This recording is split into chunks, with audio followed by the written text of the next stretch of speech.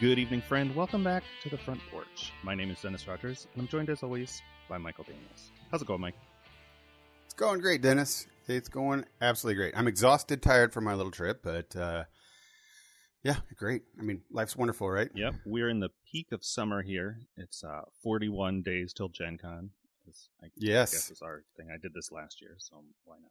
This is my sweet spot of the year that happens. Sid, goes off to her mom's for the summer, so I'm kind of just single bachelor guy with no one around. You're Tom Cruise in what movie is that? Shoot, Risky Business. Risky Business. He slides in with his socks. Yeah. Right. Yeah, it's great. I don't have to be responsible or show responsible, so I can get up and I'm still on a Saturday and I'm still in my pajamas. I can stay in pajamas all day if I want. That kind of stuff.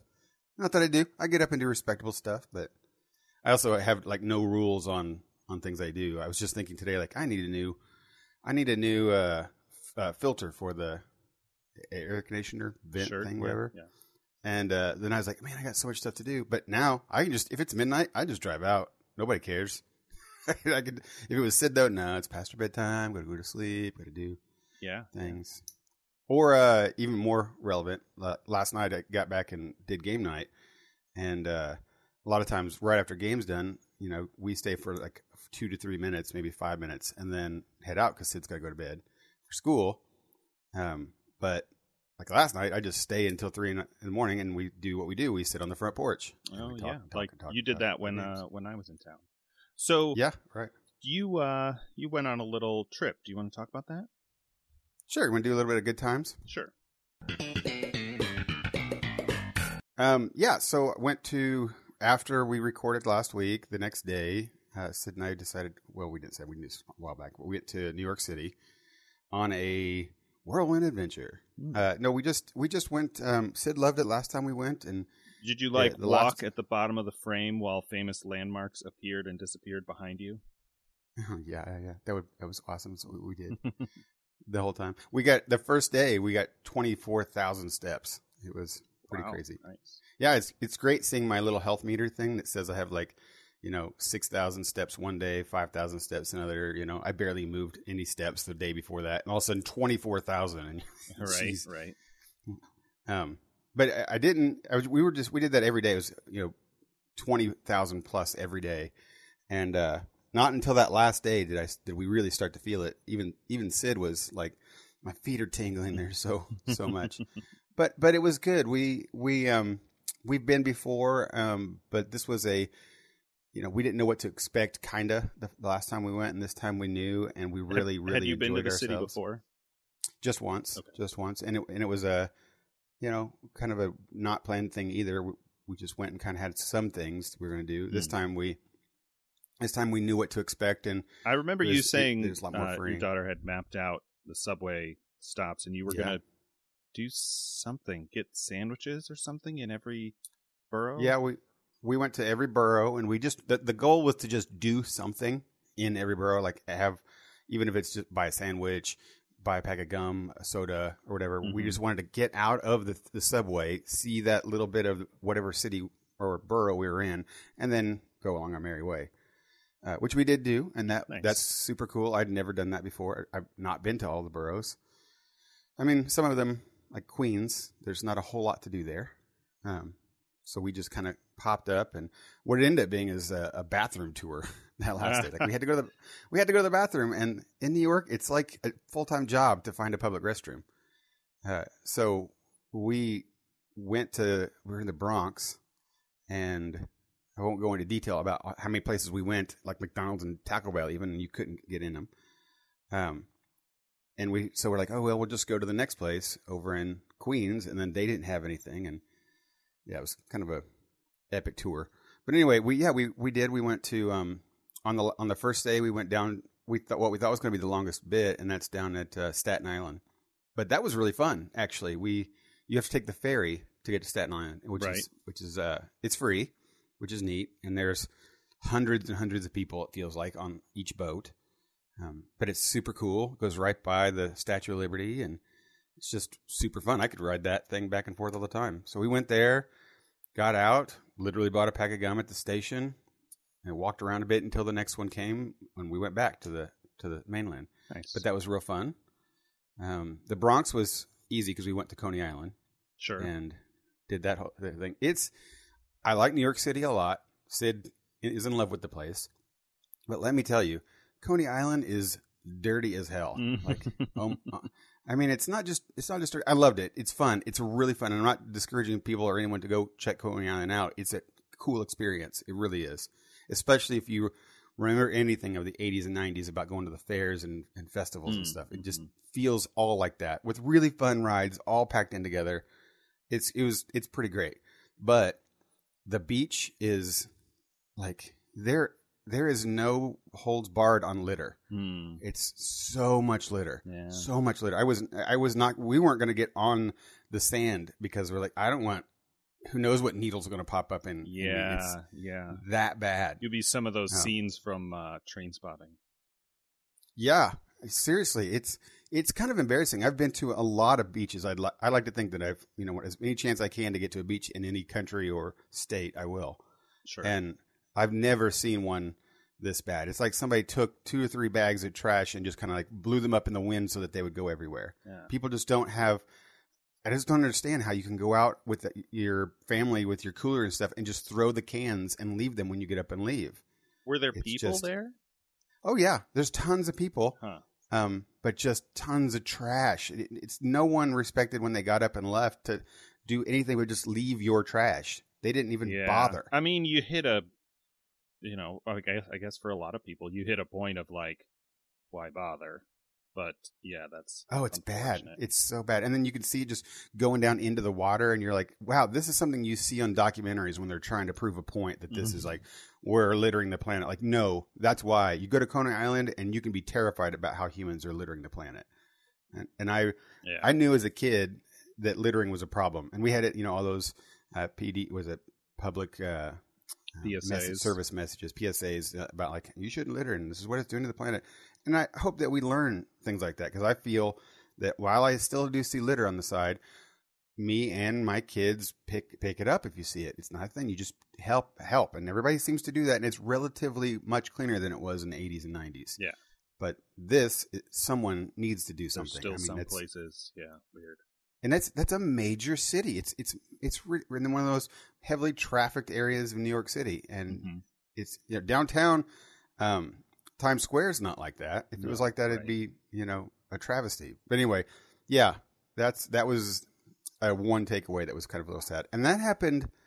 We were down there, and I was getting text blasted by people in Bloomington because there was storms that went through here at that day. Oh, right. Did you guys up there get any? No, we got some rain, but there was nothing serious. I don't think it was even raining when the storms came through down there. There was tornadoes. Yeah. Yeah. Real tornadoes. We get tornadoes once in a while, but I'm about 130 some odd miles north, so we don't get as much of that as south and more west. It was weird. It was a little weird. Sid and I were sitting there we were literally having Nathan's famous hot dogs and curly fries, and then people were like, I'm going for shelter.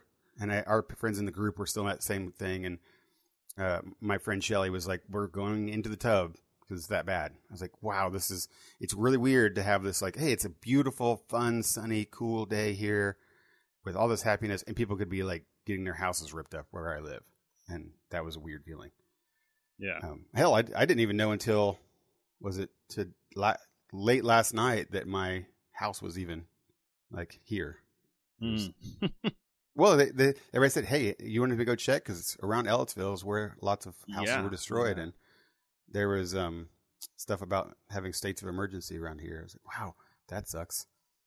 But, yeah, it's kind of weird, I guess, for here. And it's still raining. I mean, it's storming for days and days. You probably could have checked your Echo devices from your phone. Oh, yeah.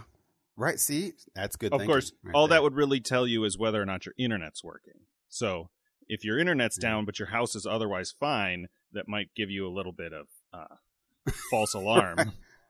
I did. I was getting the messages also from Duke Energy saying that power was out in the neighborhood. So that was something. Yeah, your Echo devices won't work if there's no electricity. Yeah. So it was kind of Like that was a good idea though. I could have. It would have been nice to find out if like Alexa was working. At least I'd known the house was back up. That would have been help. But anyway, New York trip was super fun and exhausting and tiring. But I'm almost recovered. Went to game night last night. Played the Lord of the Rings Journeys to Middle Earth game. Cool. Well, I do want to come back to that. For me, Sure. We did Father's Day. That was this. Oh yeah, weekend. Right. Yeah, it was last Sunday. That was in Times Square with Sid that day. Time is all a blur to me, but I saw that you had posted a ton of stuff. Did you guys have like a big get together? Not really. My sister came down from Michigan. She's about an hour north of us, and on Friday, Friday we went out. Saturday, I made steak. My parents used to raise beef, and so they have grass-fed steak. It's very lean, and it's not my favorite thing. It's kind of arduous to chew, but I cooked it because it was raining Saturday and Sunday. I cooked it sous vide and then seared it on a skillet and made garlic, sweet potatoes. So that was good. And then my brother Andrew had this elaborate plan to make burgers. He dug out this griddle that my dad, I don't remember if it was a gift or just something they found at a flea market. My parents have a 6-burner cooktop stove. Yeah. And they found this griddle that covers the whole thing. It's like 2 feet by 3 feet or something. It's gigantic. It's the kind of thing used to make that pancake in Uncle Buck. But right. And then he went to the grocery and talked to the people in the meat department, and they gave him their all of their steak cutoffs and stuff that they grind into ground beef at the end of the day. And so it's like it's like a richer ground beef than your typical ground beef. Oh, okay. And then he made patties out of that. He mixed like little chunks of butter into it. He's been watching that Netflix show with Jon Favreau. Oh yeah, the cooking with I haven't seen it yet, but he loves that. So he did this whole burger thing, and so while he was doing that, I made corn on the cob sous vide, which was something I'd wanted to experiment with. And I saw pictures of that. It looked great. Yeah, I like to grill corn, but again, it was raining, and so when I started, shucking the corn and preparing it, 2 of my siblings individually came by, and they're like, "Oh, you're not going to grill the corn? Because that's the best way." And I was like, yeah, I know. Because all growing up, we had it boiled, and it's, there's not a lot of flavor to corn to begin with, and you boil it, and it's just like, it's a conveyance for butter and salt. But which is the best part. Right. So I just, covered them I melted butter with minced garlic, and I put taco seasoning on one batch, like half of it, which ended up not being enough. I was hoping for like a Mexican street corn thing, which didn't really pan out. It still was just like normal corn, but right. So yeah, we did that, and I'm trying to think if I did anything else of note. Not really. I mean, that's a nice kind of a Father's Day get together type thing. Sounds like really great. We decided instead of any particular gift that we would do a sort of project work day, and so Dad redid the floor in the back room of their house here because it's where the dogs that stay in the house usually stay in that part of the house, and he had soft pine floor that was all scratched up. Okay. He had redone it like 5 years ago. And it's not really strong enough to have dogs, feet, claws on it all the time. Yeah. And so he had redone that with tile and hadn't put the trim back up because my sister was painting the walls. And so I hung that trim, and then we just helped move and clean out one of the buildings. It's a small farm here, so he's got like big So barns Dad full gets of like stuff. Dad gets little slave labor day. Is what he gets basically. Which is kind of great actually. Think about it, like to be able to as just a guy who's lots of things to do, like having somebody say, "Here's my army for the day," would be great. Oh yeah. I mean, that would be great. Would you rather have that or like a mug and 2 T-shirts? Exactly. No, I would definitely like, hey, everybody, let's go work on the back porch. This is great. Yeah. Yeah. And you get so much done, and yeah, that's great. Hey, not to go back a little bit, there's something I wanted to talk about a little bit that I found was a new thing that I tried out when I was in New York that I found super interesting. It's a service that for luggage. So check this out. Like you go to, it's an app, and you can say, I need to check my luggage. This episode of the Front Porch is sponsored in part by. Yeah, this does feel like that, doesn't it? But it's not. But it's by Luggage Hero. You get this app, and you say, I need someone to like basically babysit my luggage. And because we were, checking in early or checking in late, but we had our luggage when we got there. Oh, early. is this like Uber for luggage? Kinda, except you have to take it there. Like you have to take it to the. I see. So it's like daycare for luggage. It is, and they have them all over the place in like big cities. So you click and say, I'm here, and I want to put my luggage. And they show you all these little dots of shops in the area that will watch your luggage for you. And then you say, I want this one, and you reserve it, and you just go. And in New York, mostly they're just like tourist shops. Every place has tourist shops, right, with the same crap in them. And you go up there, and they give you a little tag, and they say, oh yeah, this is us, and they just put this like Ziploc taggy thing with a number on it to lock your luggage, and then they put it in the back, and it's only like $1 an hour. It was pretty great. Yeah, it's and like then you just come back. It's like the bag check at the Gen Con store. It would be kind of nice if, and I'm sure they just don't have the space, it would be nice if Gen Con had something like that just for what you're talking about. It's like a locker at a bus station. That's exactly right. It's like a locker at a bus station. And you have, and this is insured, supposedly, the website insures it and stuff. You click the timer and pay. I very often, when we're at Gen Con and I buy stuff, I'm like, now I got to carry this around all day. It would be great if I could buy it and pay, somebody a little bit of time to just like hang on to it. And then I'll come back when we're going back to the Airbnb to absolutely get it back out. Yeah, we for years at Gen Con when it first came, and then for 10 years, they used to have lockers in that building in the convention center, like real big ones. And we had friends that lived there, and they would go get like 4 or 5 lockers the Monday before, right? And then just keep the keys until through Gen Con. And we would, here's your locker, but because the problem is that everyone did that, and they were always taking it, and no one at Gen Con that didn't live in Indy could get to those. But they were great for exactly what you were saying, is that you just go buy stuff when you wanted it, didn't have to carry it around, because hell, my backpack gets heavy after Gen Con for a while. They should just stuff. Somebody.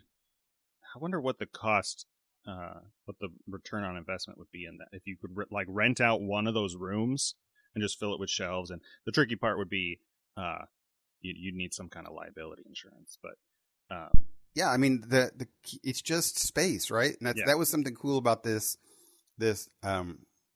service in the big cities, is because they have the space. They're just shops, and I noticed in the back they have these luggages kind of all in a small area pushed up against the wall in the back.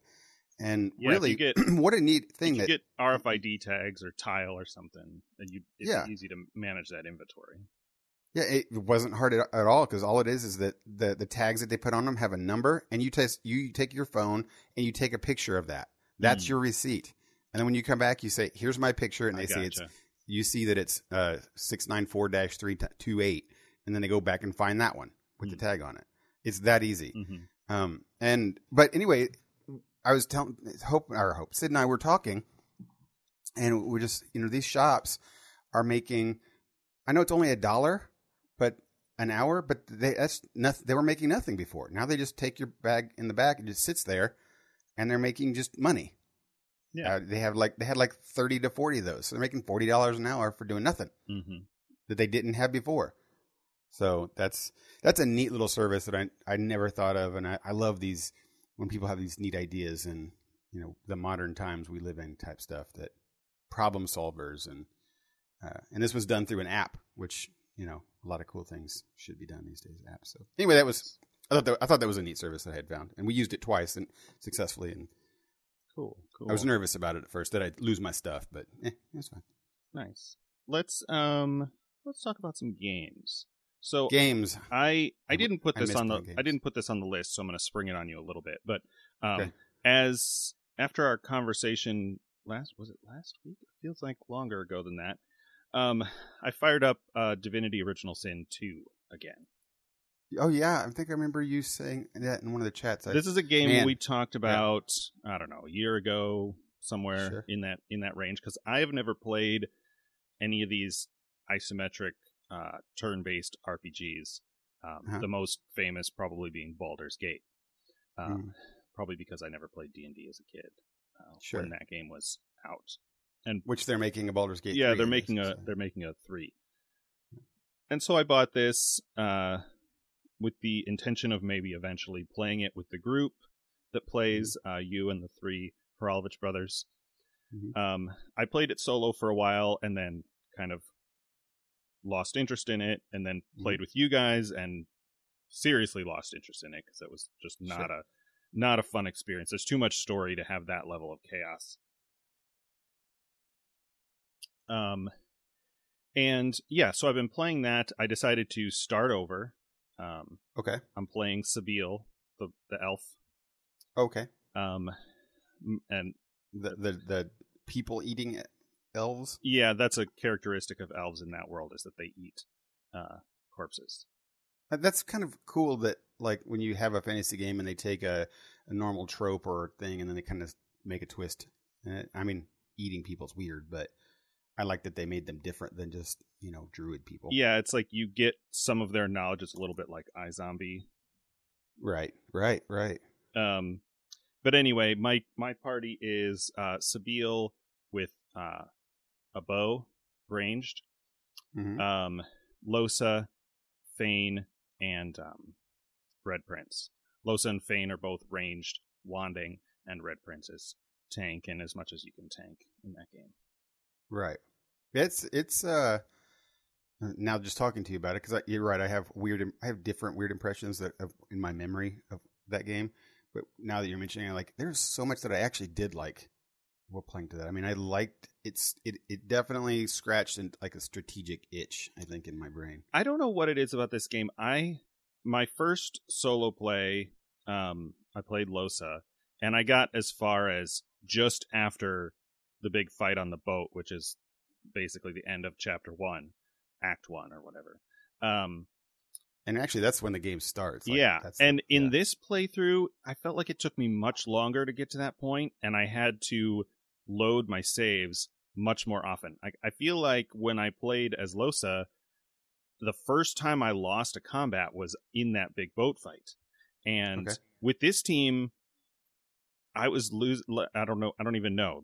At least 3 times I went into a situation that was not, that I was underleveled for or whatever. And I don't know if it was because you would think, having played the game, I would be better at it.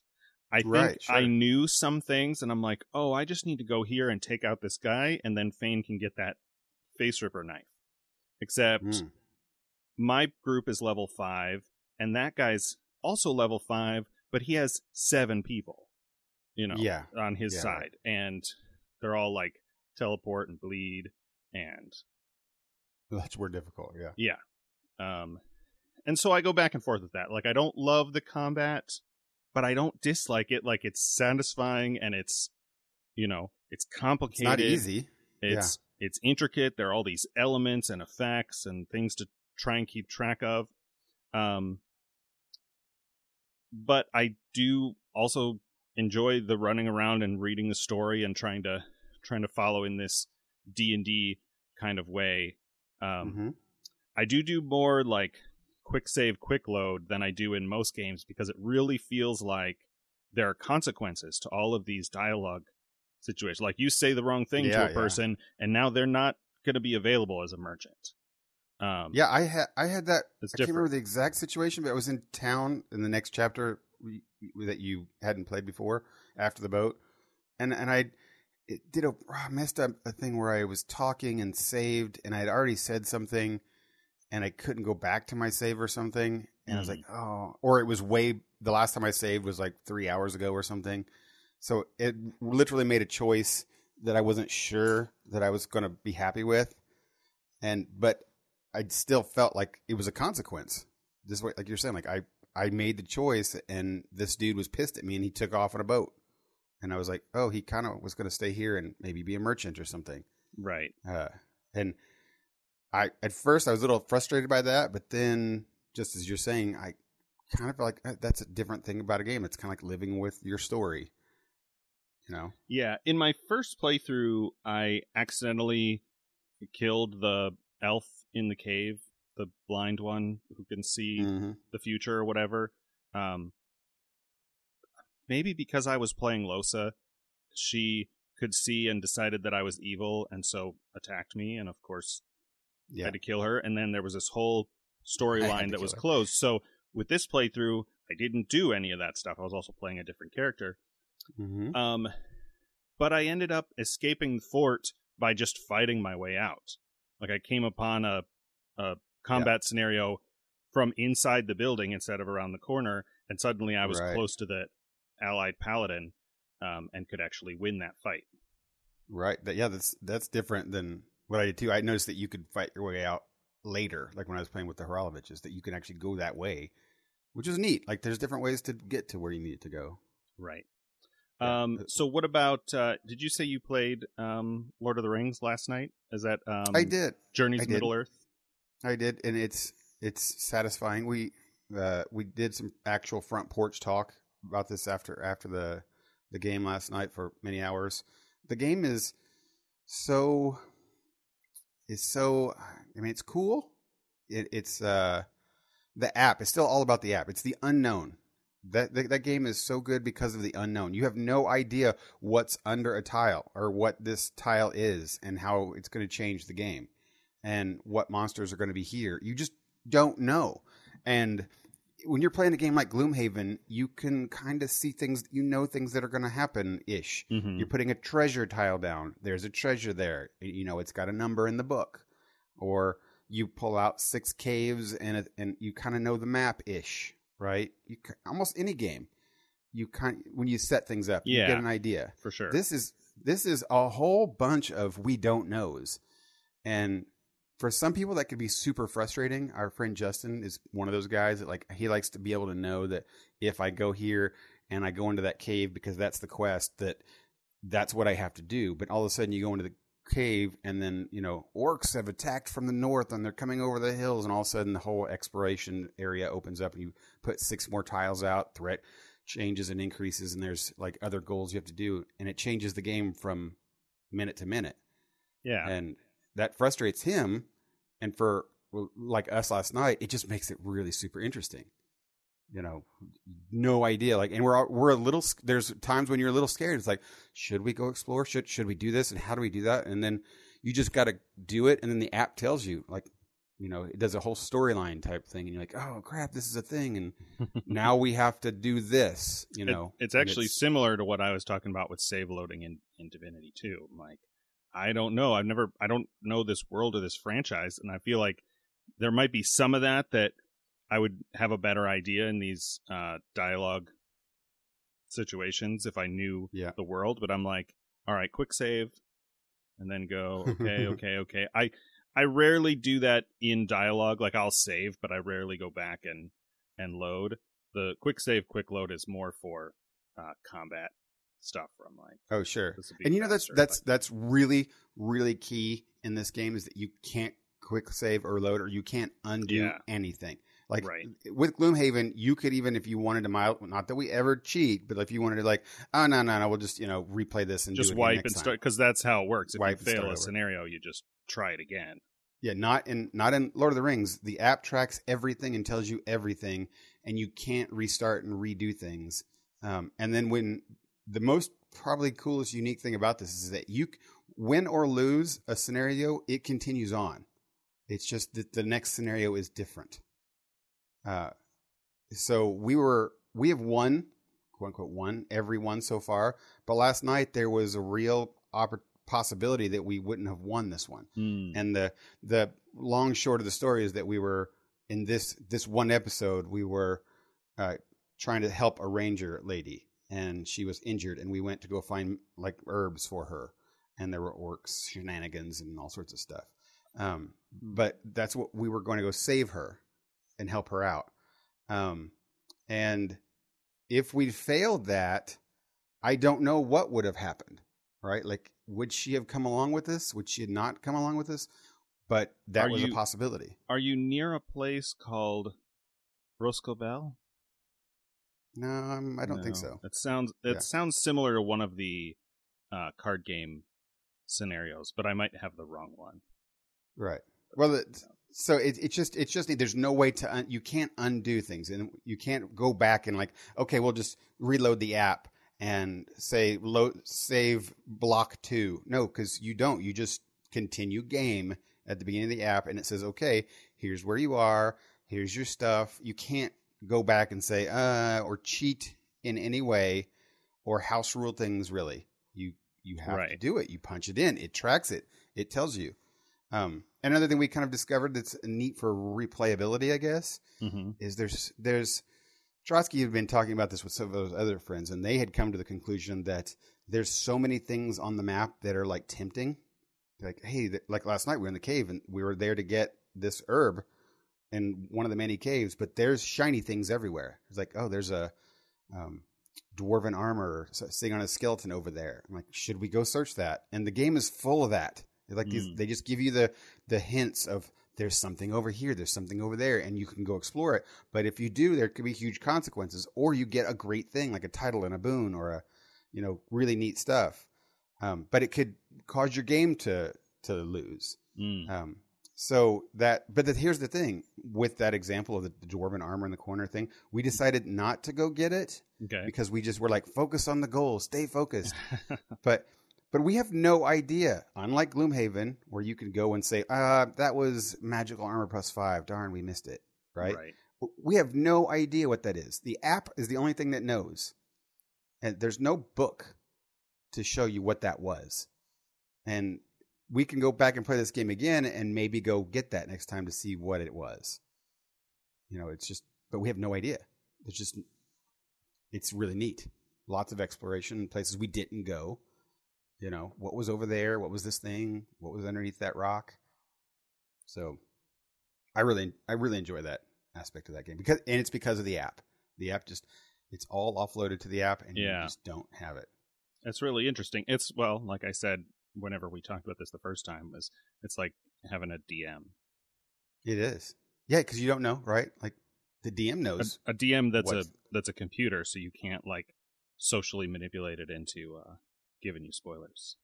Yeah, exactly. Or even afterwards, you can't talk to you can talk to the DM and say, if we would have gone down that alley, would that guy have been robbed us? And he could have told you, right? Like this guy. Surprisingly, you guys have only done that to me once or twice with Klingons and Dragons. But oh yeah, what would have happened?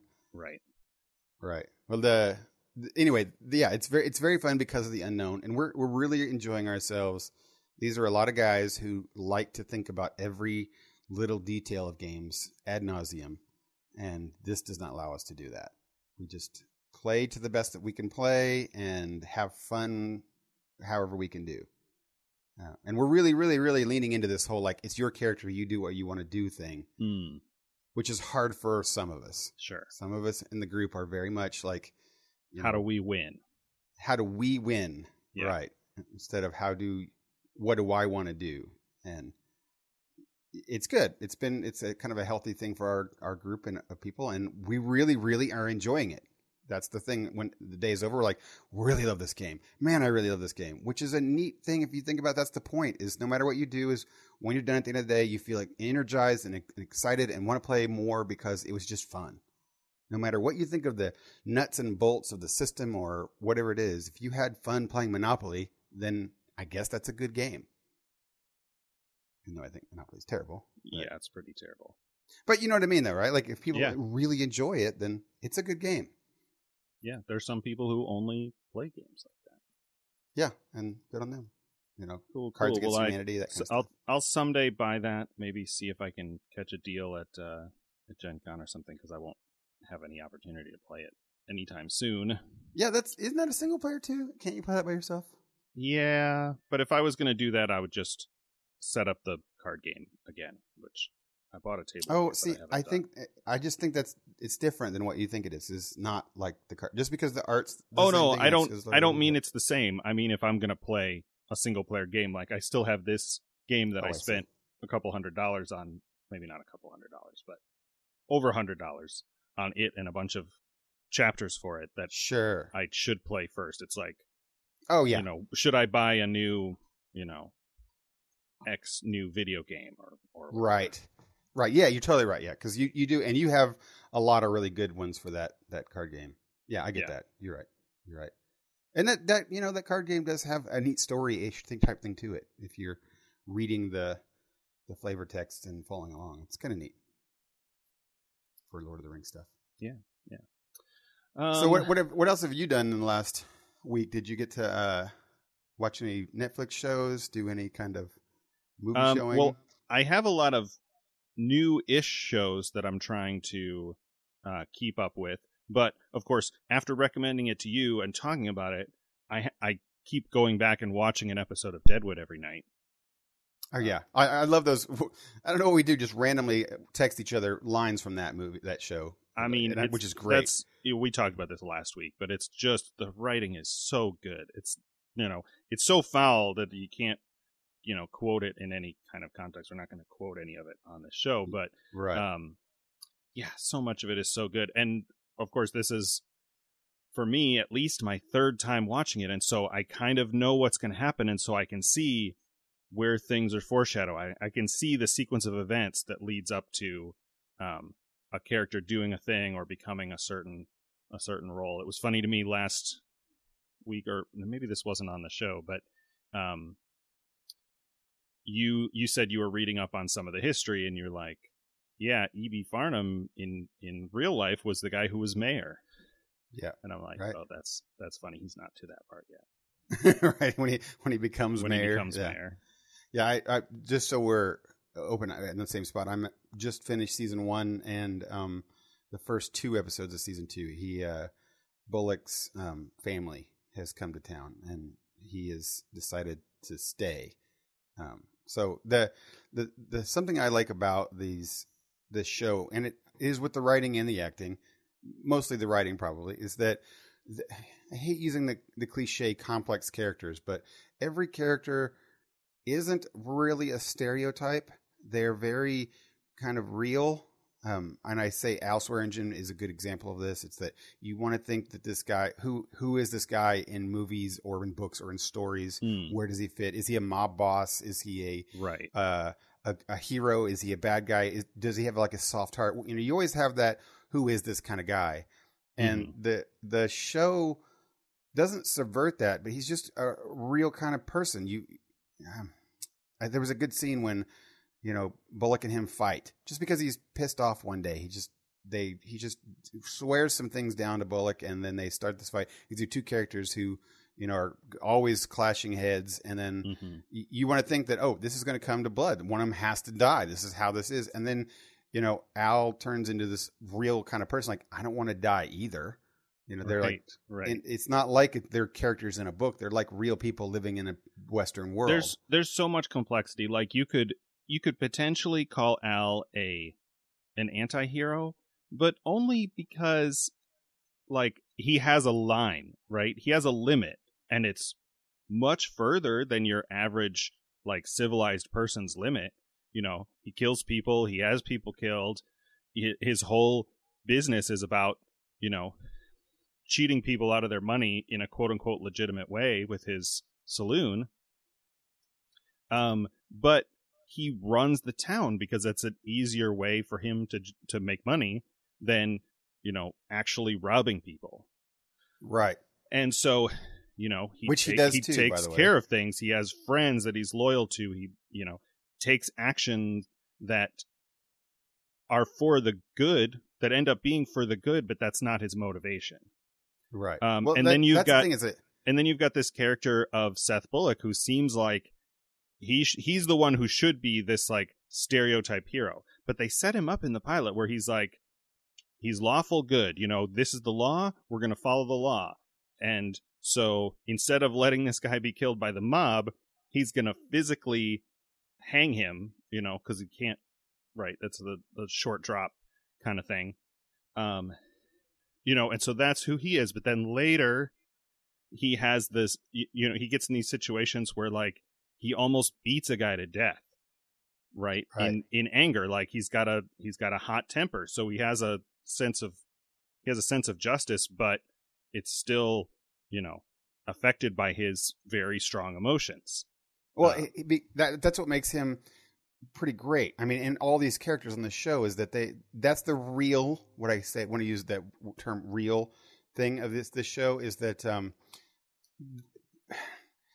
stories and characters have lines, or you mentioned with Swearingen was that he had his lines, right? Or it's further out. But I don't know. I think in real life, people like to say I have a line or I have a thing that I won't do, or I won't cuss, or I won't swear, or I won't do whatever I do. But then in real life, those lines are always blurred. There's always grays everywhere, where in the real world of, very few people in the world live a black and white life. Right. There's, and it doesn't make you a bad person to, I cursed one day. When my line is to not do that. And I think that's bad. To have different stuff, and it's normal human things to have, thoughts or, trials and tribulations that you go through and change and grow, but then you come back and reaffirm your convictions. It's just a part of life. And this show does a lot of that. It's that they can shift from day to day. Al can be a cutthroat murder boss, but then, because of what's going on with him and his girlfriend, his mind kind of changes and he's in a different kind of mood. And then he just acts that way. And it feels very natural. When Bullock gets angry, he's a straight up lawman. And then he turns around and comes into the bar and says that, hey, if you want to kill this guy, he's going to be here and you should kill him before he gets out of town. That's the episode I just watched. And the episode before, when they make Stapleton sheriff, you see Al's thing. Like, Al doesn't like Bullock, and Seth doesn't like Al either. Like, they're completely different and, are butting heads, but they have that conversation when Trixie goes to the shop and Bullock wanders into the gem and talks to Al. They have this conversation where Al's like, I see you and I know who you are and I don't like you. You would be a real difficulty for me in my business, in my operation. But I would rather have you as sheriff because you're not a man who could be bought. Like Stapleton, who, they in the next episode, they make a couple lines like that. Like, he can be bought for a biscuit or something like that, right? A day old can be bought for a day old biscuit. Some of that just really. Yeah, it sounds hyperbolic to say amazing writing, but it's that's just a tiny example of the writing. I'm explaining that scene in very plain, clear language, but of course the scene itself plays out in really subtle. He rips Stapleton's badge off and gives it to Dan at the bar, and Dan's like, "You ought to pin that on your chest. He's hypocrite enough to wear it." Oh yeah, talks about the hypocrites. Yeah. That's what makes these. And it is the writing that makes these characters interesting, is because they have shifting. Sometimes I want to say ethics, but shifting, motivations and allegiances. Motivations. Yeah, and just because, again, it's because life puts them in the situations that they have to just deal with real kind of things. And when you're talking about Seth Bullock, you're talking about his love of his life with this woman, and then the fact that he's married, and it puts you in, how does someone like this deal with something like this? And it shifts. He can't be just always unbreakable and right. Which is cool, and I really have become to enjoy that. I enjoy the characters. In one moment, we talked about last week, E.B. Farnham having the scene with he's scrubbing blood off the floor. That's a perfect example of the fact that these characters are you want to put a caricature of slimy guy rat with Farnham, but then they have a scene where he's talking and he seems much more human and his motivations are different and what he wants. And everyone's like that. You see that, like, I probably said this last week, but like part of his persona is an act, right? He's sharper than he pretends. He pretends to be this kind of bumbling guy to ingratiate himself with Al or whatever. Right. I did. Speaking of him, I did have a neat scene the other day that I watched with. It was just a short little thing that the new prostitutes have come into town.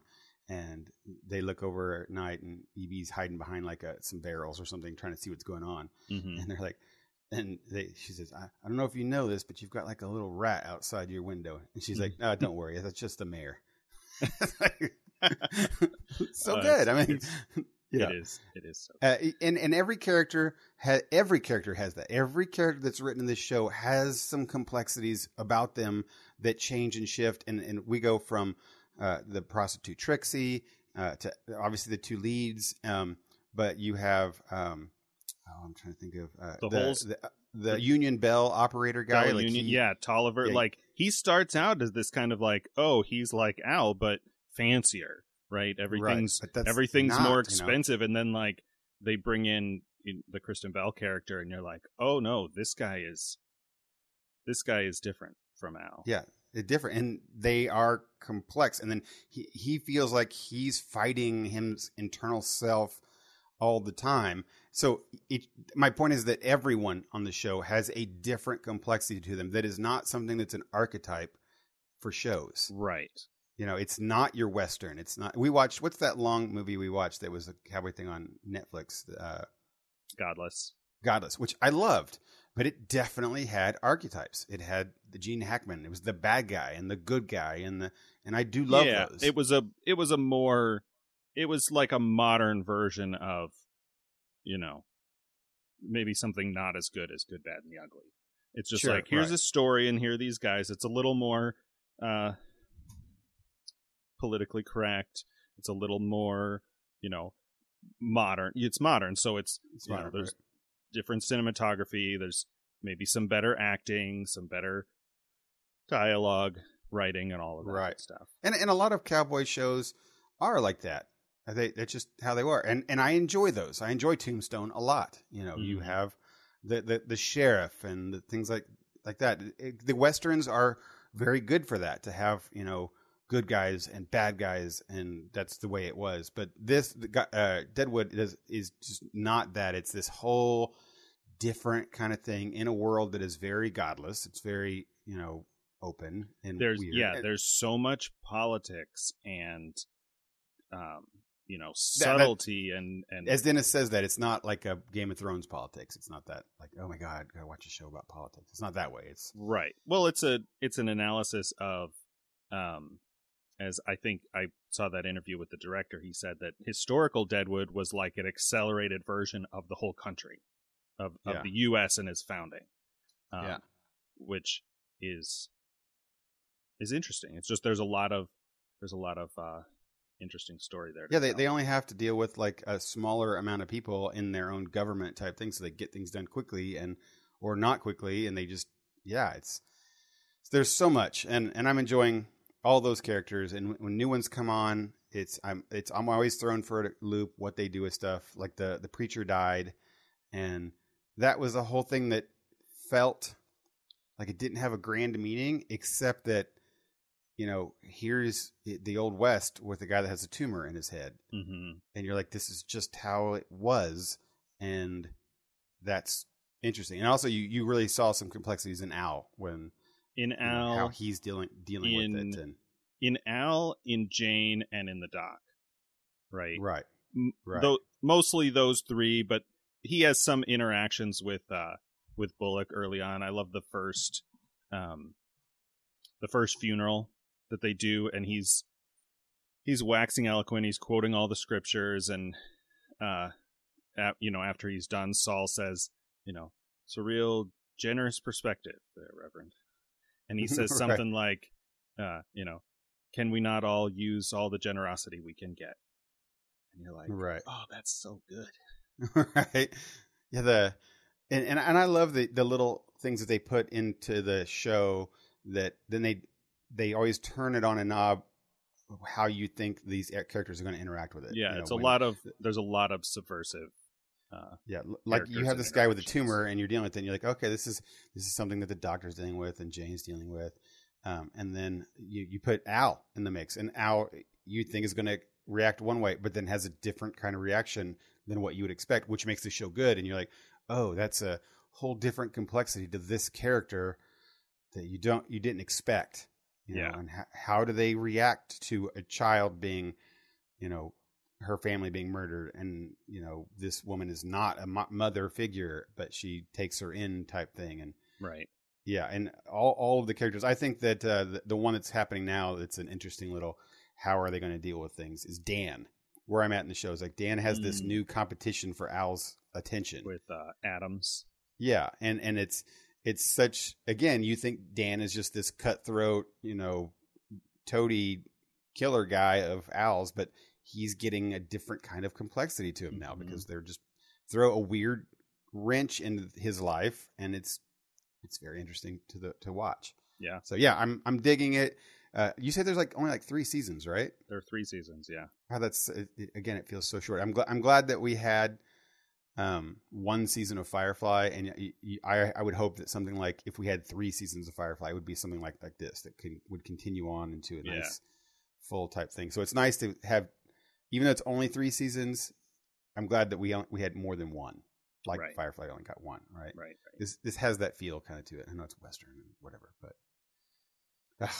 all right. Before we use up all our time here, let's talk about our movie. This one is like the Deadwood we were just talking about. It has good writing but this one's done a lot, I think, with acting. Right? This is The Green Mile, and with Tom Hanks and Michael Duncan Clark. Right? Is it Michael Clark Duncan? Michael Clark Duncan. Clark Duncan. This is yet another Stephen King adaptation in our poster. I'm picking up a trend that whoever set up this poster is a big fan of Steven Spielberg, Tom Hanks, and Stephen King. Yeah, Stephen King. Well, Stephen King does one of the I'm sure there are literally doctoral theses on Stephen King. Yeah, of course. But something he does that's really gripping to anyone who reads his books or watches his movies is that the movies are about a lot of other things in life that are happening, and then he just throws a supernatural thing in there. It's not always the point of the movie. It kind of becomes the points of the movie. That's really true. I don't know that I really noticed that. I just finished listening to the audiobook version of The Stand, which is a sort of not zombie, but it's an apocalypse story originally written in the 70s and then updated in 90, 91. But when I was college age, I read a handful of them. I read The Shining, I read Pet Sematary, and I remember that being a common trend. It's like the very often male protagonist, you spend a lot of time in his head, and he's dealing, in Pet Sematary, there's this whole thing where his wife's sister had MS or cerebral palsy or something, and that in his past affects his relationship with his wife, with his father-in-law, and he keeps replaying these events in his mind. That's a common thing in some of his books where a character has some mistake in their past or something somebody says to them and they replay it in their mind over and over.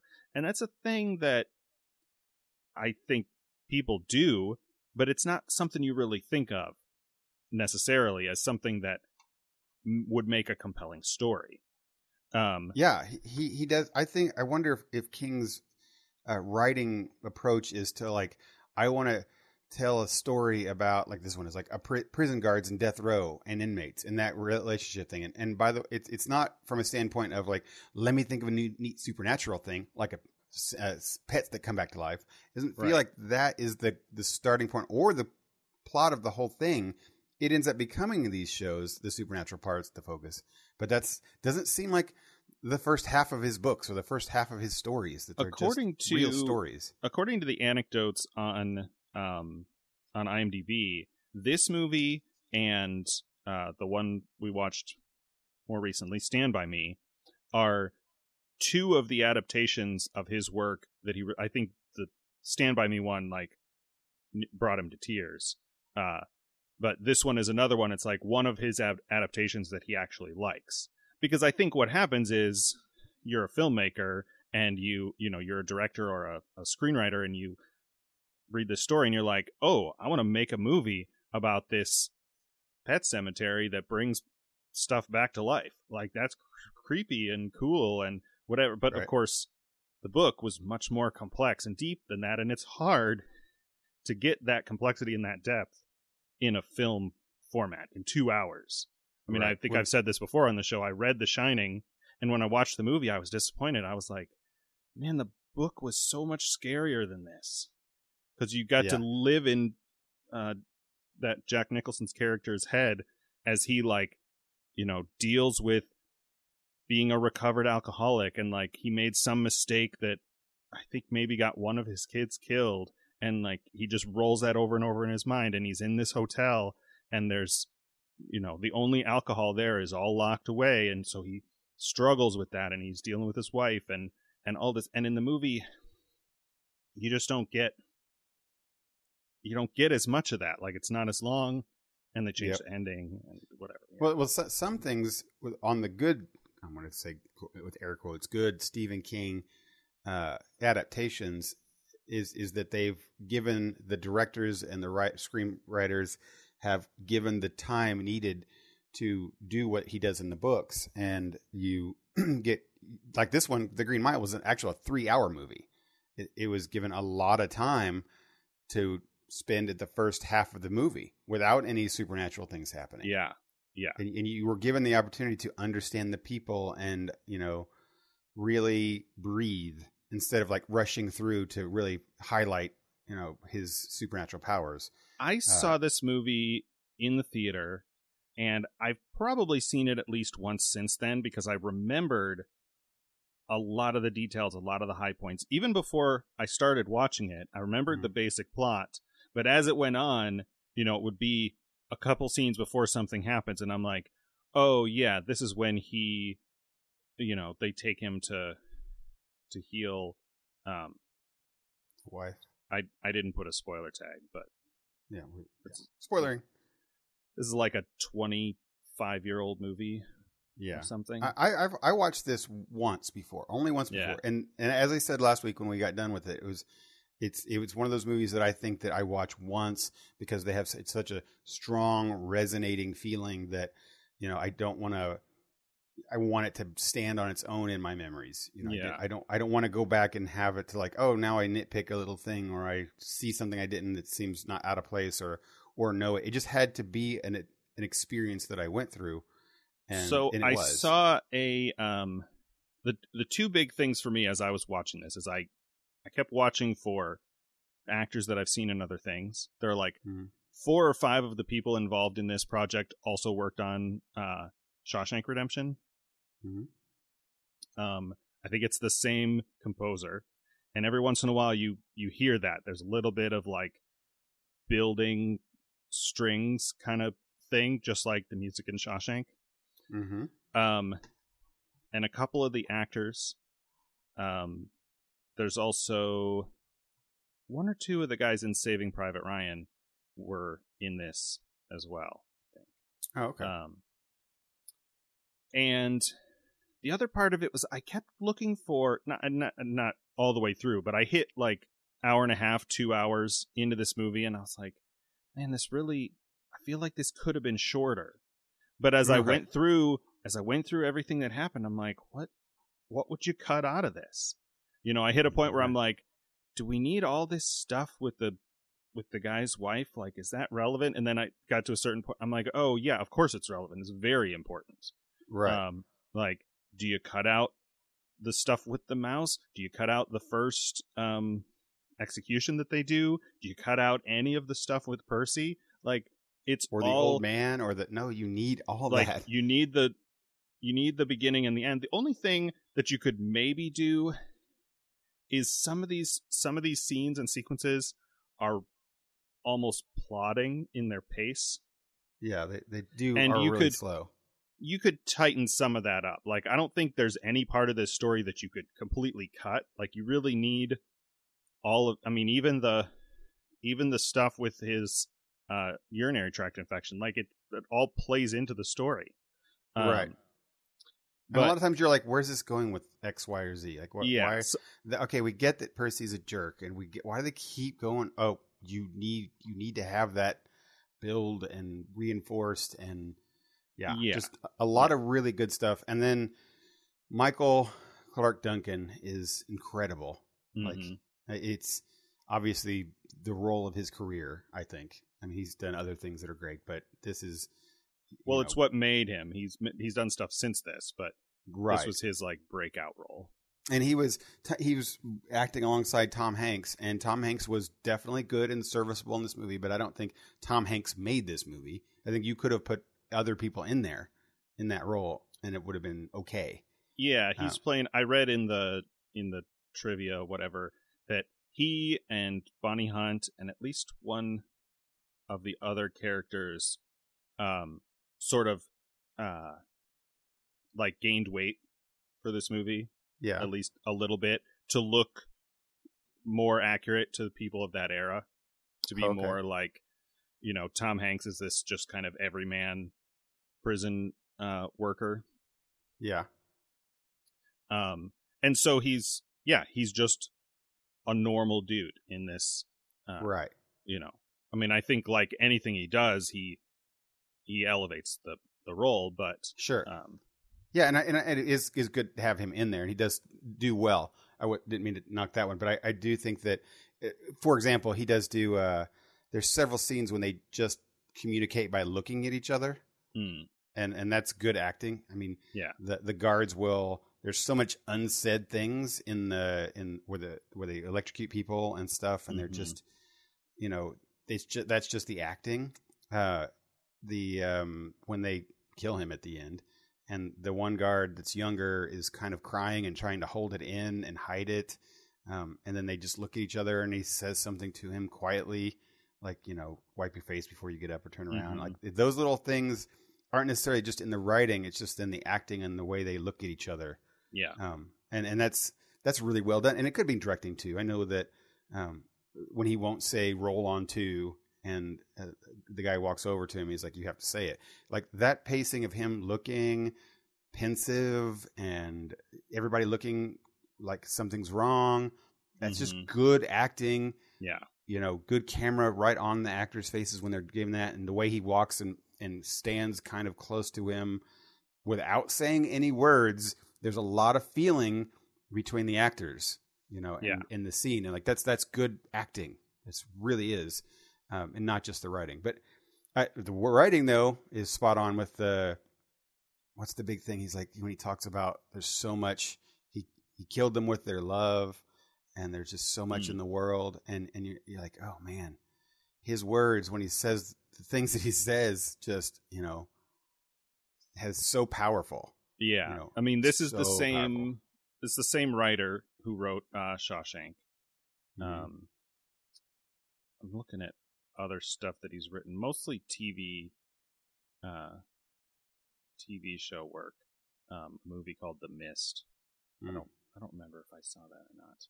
Well, this is his role then. I mean, his golden goose, whatever, because the words that were said in this movie from all the people were powerful and impactful. Even Wild Bill made you hate him with every little thing he said. Did you catch the Wild Bill stuff the first time they call him that?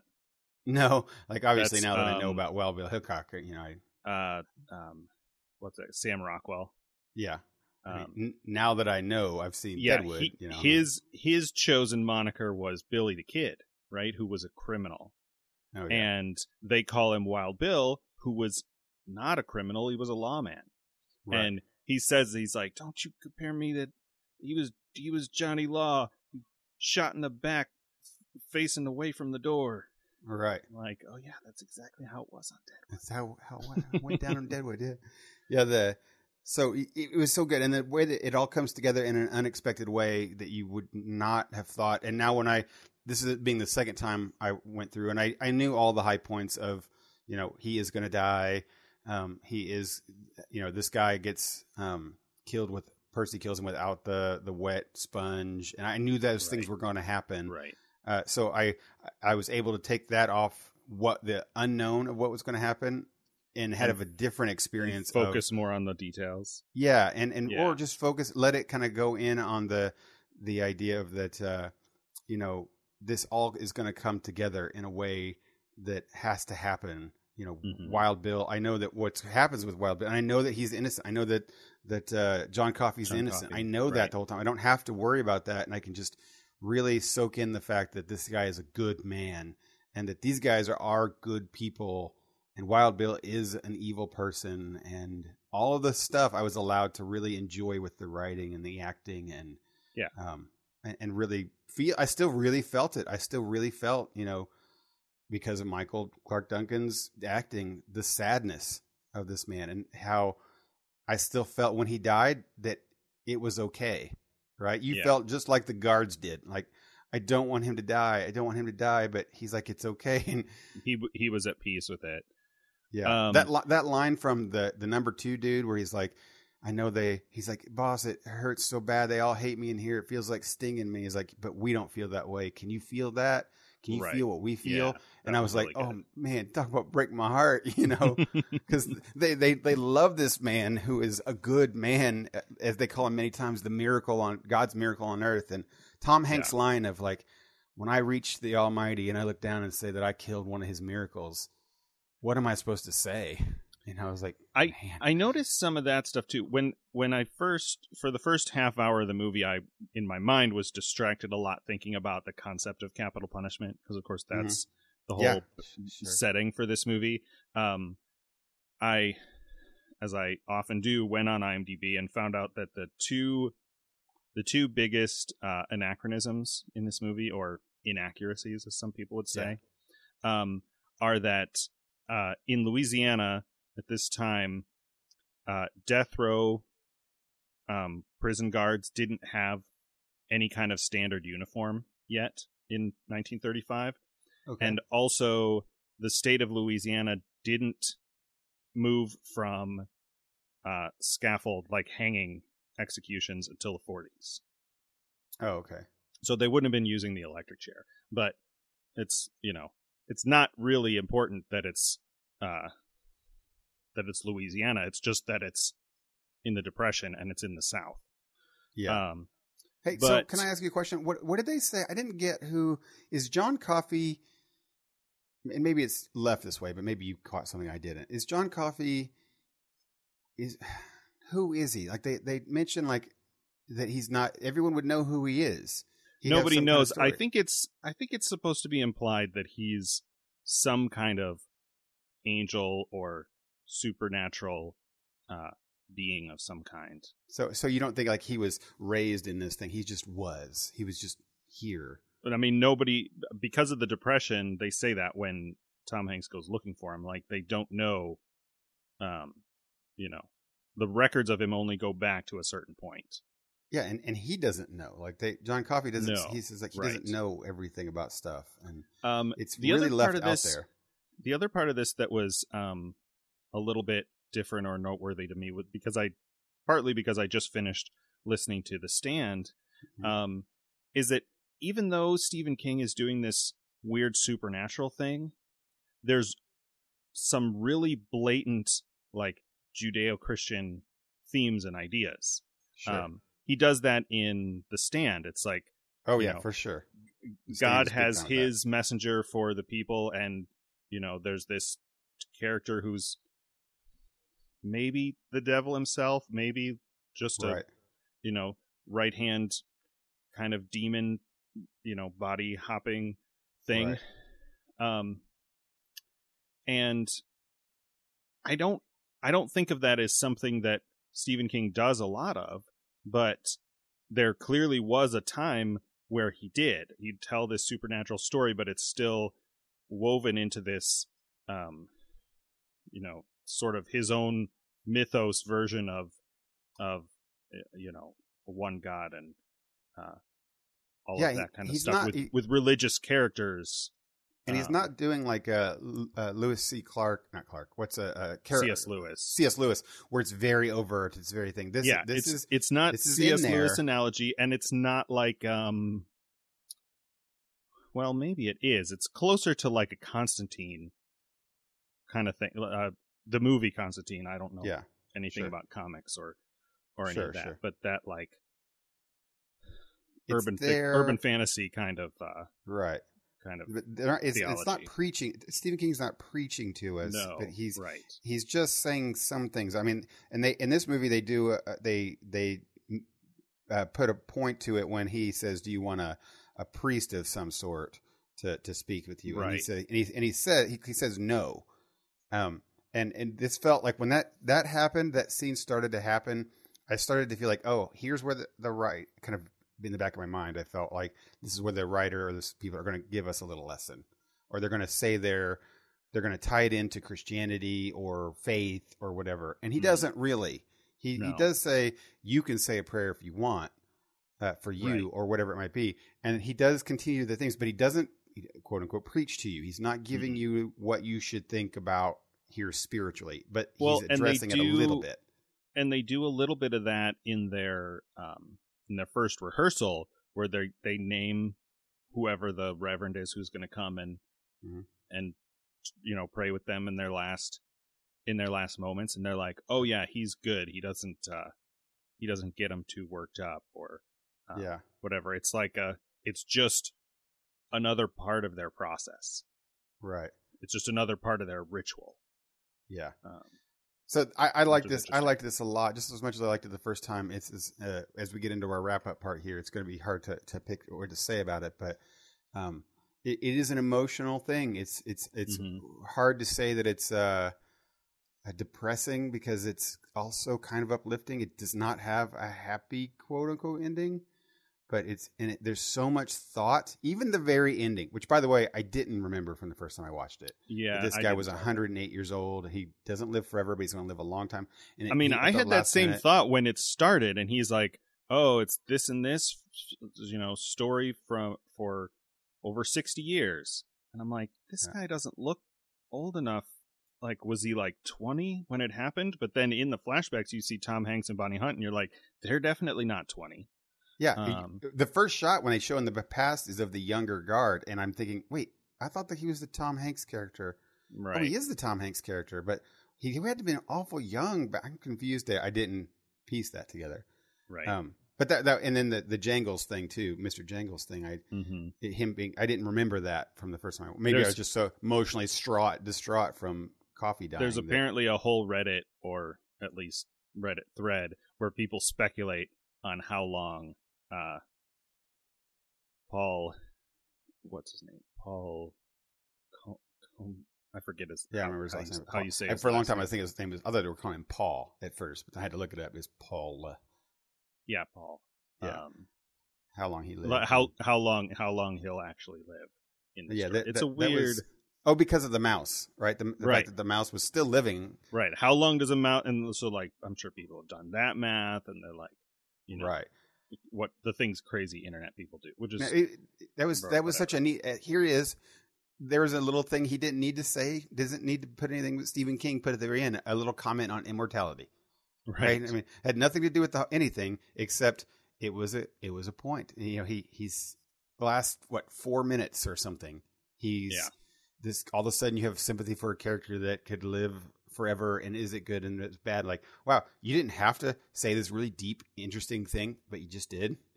I think the ending would be missing a lot without it. I think it would be like if it just ends with the execution, like if you don't have the frame story of him older, I think you get to the end and you're like, what was the point of that? Like these guys in a prison, and there's this guy who works miracles, and they execute him. Yeah, I honestly, because I didn't remember the framing part of it, that was my last experience of watching it. Was the idea he just ended, and I in the last 10, 20 years since then, that was my thought memory of it, was that it just ended with him dying. And the point was that, this sad thing happened to a good person. That's was my memory. But now having this book ended, watching it again and having see this perspective, it did add a bunch to me, to my experience this time of, oh, that's so interesting. And he's living through it. It's almost like a penance, but it's so. He calls it his atonement. His atonement. Yeah. Like that's so incredibly interesting. And it makes this movie so incredibly interesting. All of it is, there's so much thought to think about when you're done watching this show, and make you feel good, bad, interesting, especially the John Coffey character of, when he delivers the line, it's like that all over the world, boss. It's all over the world. And you're like, oh my God. Right. I also just, cause I gotta ruin this conversation with a little more, technical, how the sausage is made. The actor, Michael Clark Duncan, he's like the same height as the guy who plays Brutus, I can't remember the big guard. Yeah, I wonder how they did that. What if they were intentionally doing? They're using special effects like force perspective and stuff to make him look like a giant, 7 feet tall. Yeah, because he was like a giant. Because I think I remember him being in other movies, and he's a big guy, but I didn't think he was that big. No. Yeah, not compared to Tom Hanks, who's not a short guy. Right. Right. Yeah. So speaking of corollary between Saving Private Ryan, the who's that actor? He was the young guard. He's been in a couple of things, but he was also in Saving Private Ryan. He was the sniper guy. Yeah, sniper guy. He's got a weird look, like it's a foxy, sly look. Like he looks like a fox is one thing. He just got he looks like a Dirk. Barry Pepper. He was in True Grit. I don't know. He has quite a look. He's quite a different kind of look to him, and I don't know of him being a great actor or a bad actor, but every time I see him in a movie, he's like, oh, that guy was in other movies, right? He had a good role in this one too, an interesting kind of type thing, and all of the characters were pretty unique with their, like the old guy and had his parts, and good movie. So. All right. In final judgments, is this a bucket list movie, a good movie, or a movie you could pass on? Well, I think it's a bucket list movie for sure. I definitely wouldn't say that this is one you could watch multiple times, but not in a bad way. I mean, right, in a very respectful way. That watch this movie once. Definitely watch this movie once. I couldn't help. You deserve it. Yeah, for me, I couldn't help comparing this movie to Shawshank. Sure. And while Shawshank has its rough moments, I think it's a much more positive, maybe even uplifting kind of story. Mm-hmm. So I think, especially in contrasting those two, I think you should watch Shawshank first. But I think this is a bucket list. Like once, maybe twice, if you're doing a podcast with a movie challenge. Right. Yeah, I don't think I would have ever watched this movie again, and I'm not. Right, exactly. Yeah, I did mention in our little talk here that I did it did enhance it for me watching it a second time, so it's not a bad thing that I did. But I could have not watched this. I could have only watched this once in my life and still felt very good from the lessons, I want to say, or the message it was telling me. Yeah, when I told my siblings that I was watching this for the podcast, they both were like, yeah, I saw that already. I'm good. And they're like, what is this? This is over 3 hours long. Yeah, I'm good. And I sort of had that same thing. Like I kept checking the time. I'm like, oh man, so much has happened, and there's still an hour and 50 minutes left. Like, but I agree. As it got into the third act, as it got toward the end, I still was fully engaged. It was like 1 a.m, and because I waited until the last minute to watch it. And I was like, man, this is all still so compelling. And there's nothing you could have cut. So for me, it's worth the hours. It's worth the time investment. And as your siblings, they have every right to say, no, I pass. Because I would probably pass to. If it was on TV, I'm not sure I would stop and watch it all again. Right. But that's, again, I can't say that's an insult to it. I don't want that to be like, oh, it's, it's fine. No, it's definitely happily epic enough. If you're going into it, understand that it's long. The pacing is relaxed, but it's all really good, and it's all worth it. It's all worth your time invested. That is a 3-hour show that is worth your time to sit and watch it. Yeah, cool. All right, so next week let's go back and watch Toy Story. The new 4th installment in that franchise is coming out this weekend. I don't know that I need to watch this again. I have seen it hundreds of times, but quote the whole thing verbatim, probably. And this is an OG original one, right? Not like. What are you looking at, you hockey puck? So good. Well, I'm gonna. Sid's gone. I've had. Maybe it'll be different for me now, recognizing that pig as the mailman from Cheers. Oh, I see. I did the whole John Ratzenberger. I mean, I didn't remember Cheers when I wasn't a kid when this came out. I was a teenager, but my younger siblings watch it all the time. We only had one TV, so I watched it a lot. Yeah, I definitely knew Ratzenberger is from the first one because I did watch Cheers a lot growing up. Yeah, and so I knew his voice immediately, and I still every time I see any Pixar thing because he's in every Pixar movie, right? Like everyone ever made. Ratzenberger has a part. Now that I'm thinking back, I can picture the random characters that he plays. Yeah, and even in the ones where they don't have very much talking, like Wally, he's the guy, he's the human. Like there's a guy and a girl, he's one of the guys. So he's in all this. But now that Sid's gone, a while back I used to have, don't want to go too much in this, but I used to have YouTube. It's the YouTube TV, and it was like $35 a month, and I enjoyed it. It's good service, but I got rid of it. But instead, I just took that money and allocated it to the A-list for AMC since I watch movies. And now that Sid's gone, I'll randomly will be going to the movies a lot more. Okay. And I think that I'm going to I'll be able to watch that and like Dark Phoenix and a lot of these summer movies coming through. That being Toy Story 4.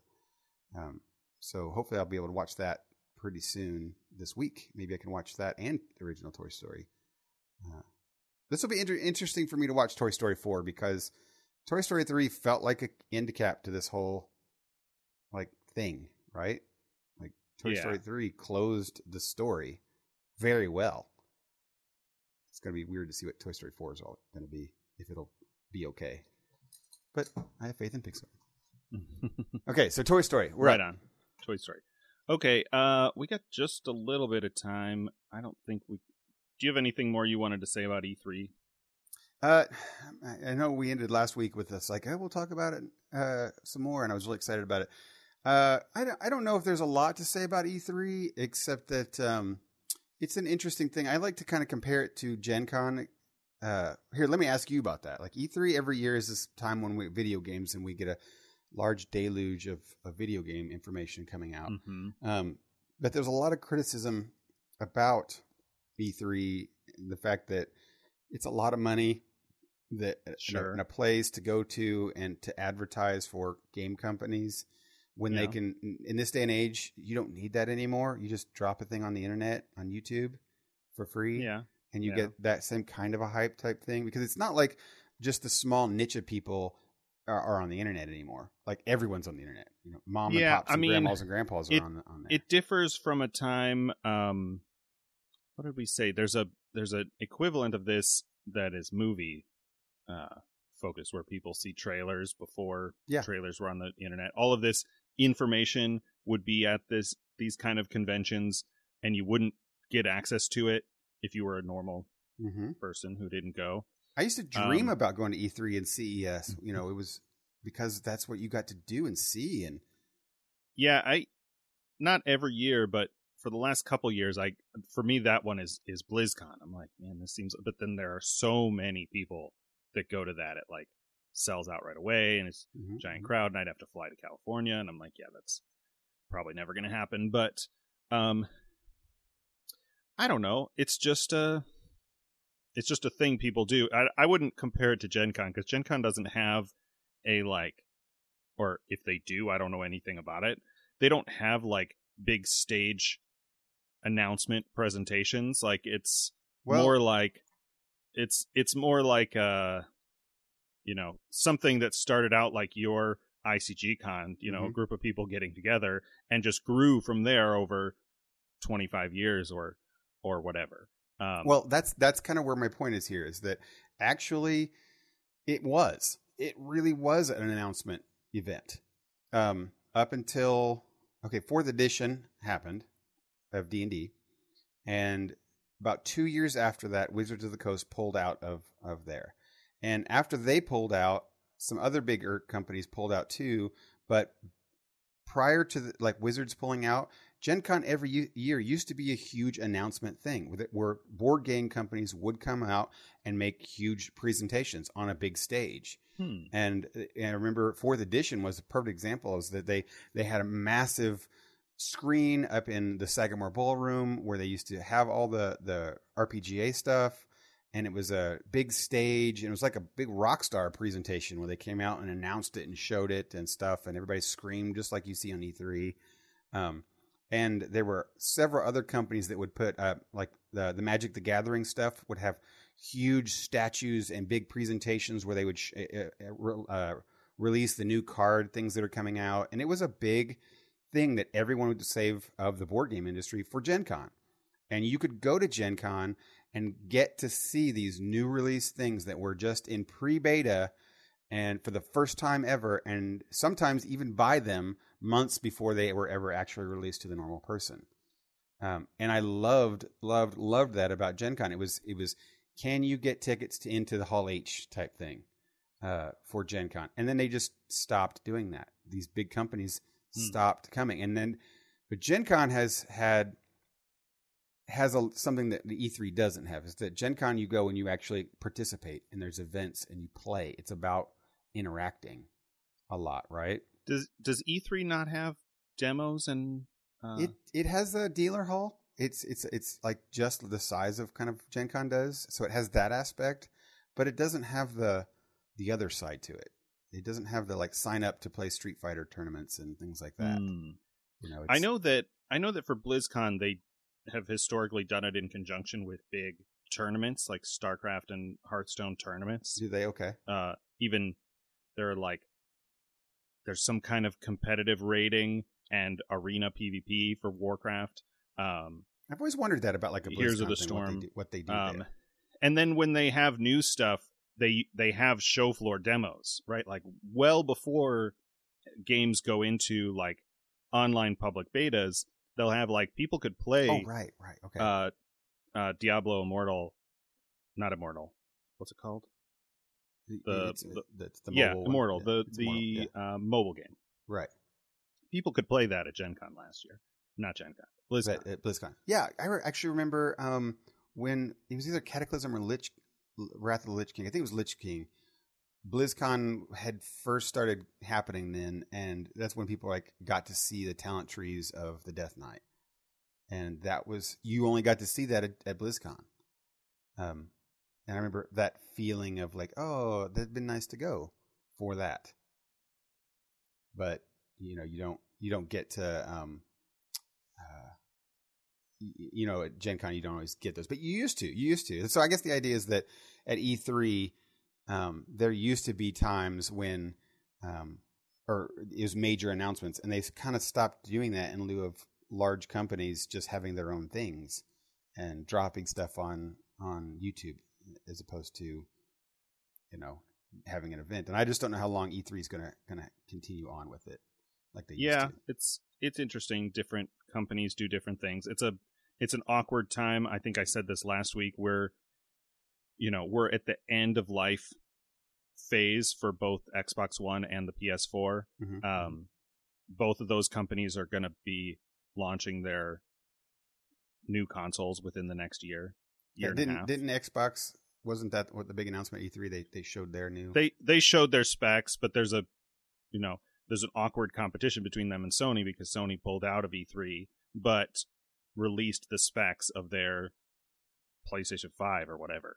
Right. And so when Microsoft takes the stage and says, we're going to do this, this, and this, it sounds just like the PlayStation stuff, which, you know that they're both heading in the same direction, and they have sort of parity in their features, but Microsoft announcing their features is kind of lackluster when you just heard Sony say the same thing for their. Yeah, it's weird because what's interesting or more exciting, I guess, by me for sure, about this next generation of consoles is that Sony and Microsoft have a totally different relationship than they've had in the past. It's becoming a cooperative type thing. Yeah, we don't really have time to get into this, but Sony is apparently going to use, or they're going to partner with Microsoft for the networking component of their game streaming service to compete with Stadia and whatever Apple's thing is called. That's huge. Which is weird. Thing. Like most people said, they're probably going to try and partner with Amazon because they're the only player, like major internet player, not in this space. Like Google's doing their thing, Microsoft's doing their thing. Well, who's left with a major network infrastructure presence? Well, Amazon. Right. So who knows? Maybe Amazon is working on their own thing. They'll have Fire Gaming or something. I just think it's a neat thing, and Google is no joke with their Stadia stuff that they're working through, and it is an exciting thing. As consoles go along, I really fall in love with the console system generation that I'm at. I feel comfortable. I like my games. I like my stuff, and I don't. I mean, it used to be way back in the day when your graphics jump was massive between console systems. That when a new console system came up, it was, oh my god, a whole different world. It's not really like that these days. It's not like you're getting you get diminishing returns. I think the big jump in this next generation is going to be going from what's the word? The cloud. Traditional disk drives to solid state. Oh, sure, right. But that's hard to see in a demo. Like, they're talking about stuff like load times are going to be faster. Transitions between stages. You can have a big game without having to load between different areas, and you can, all that kind of stuff. But that's not as flashy as like, look at this graphics. Yeah, look at the difference between PlayStation and Super Nintendo. Yeah, it's not like that. Or like the first time I played a Super Nintendo after playing the NES, I was like, what, the background moves in not in lock, with the background's not static, it's like has layers. It felt 3D. Yeah, the sound is stereo. What is this? Yeah. So they because of the lack of the real flashiness, it's really caused the last, say, 2 to 3 generations at least of consoles to be this like, I don't really want a new I do want a new console thing, but I don't need it. But this time is different. If not for just one thing, it's not that all consoles are doing backwards compatibility. I mean, I don't know what spurred the different thought processes with these companies now. It's probably competition, but everyone is going this like, hey, just because we're moving up doesn't mean that you need to like do away with your old stuff. We're still going to let you play your old games. And I know that wasn't a philosophy for a long, long time. You get a new Xbox One, your 360 games don't work with it. We're done now. It's Sony's like, no, you can still play your PlayStation 3 stuff. It's totally fine. And Xbox the same way. It's like, oh yeah, your games, and that a lot of that is because of the digital revolution. I guess it's the fact that you bought it. There's no reason why you can't play it because it's cloud state. It's cloud computing now, and architecture is becoming much more homogenous with how things are. As long as you have a good enough internet connection. As long as you have a good enough internet connection. Right? So anyway, it's exciting, and that's something new that's different out of E3. All right. Cool. Well, we'll have to. I don't have much to say about Umbrella Academy, but we'll save that for next week. Sure. I gotta take a break before we play Star Trek tonight. Oh yeah, I got some Star Trek happening. Yeah. All right. You good? Wrap this up? Yeah, I think we're good. I'm excited. We are doing a Klingons and Dragons episode following this one, which is the first time we've done a back-to-back, being on a podcast thing for many, many hours. Of course, we are always on there every week. But this is going to be fun to go from the front porch straight into Klingons and Dragons tonight. Are you prepared as co-hosting and then now GMing a thing? Are you ready to? Yeah, I went through my notes again last night, so I'm good. Right. So we'll start this when you guys get to the episodes of Klingons and Dragons. Whenever this gets published, it'll be like a link up type thing. Hey, they just did this, and now they're going into that. So yeah, the Klingons and Dragons episode we're playing tonight will not be on the internet until like 2020. But right. When we get done with our 2020 challenge, right? So it takes a long time between us getting together to play, and then even longer for me to edit and publish because it's a lot of editing. Right. Anyway, all right. You've been listening to The Front Porch. This is episode 95. Thanks as always to our friends at Geek Scholars Movie News. Check them out. They have film news, headlines. I always mess up that tag. Whatever. Check them out. They talk about movies. They're much more concise than we are. As mentioned, we have another show, Klingons and Dragons. It is a Star Trek Adventures role-playing podcast. It's not safe for work. There are a lot of terrible mom jokes. If that sounds interesting to you, check it out. If you have questions or comments, feedback on the show, you can email us, frontporchpod@gmail.com. Over on our website, frontporchpodcast.com, we got contact forms, got the schedule for the 100 movies. It's a little thrown off because of the double features that we did, but I'll get that sorted out before this episode airs. If you enjoy the show, you can subscribe on Apple Podcasts, Spotify, Overcast, anywhere podcasts are found. Thanks as always for listening, and until next time, I'm Dennis. And I'm Michael. For The Front Porch. Night, everybody. See you next time.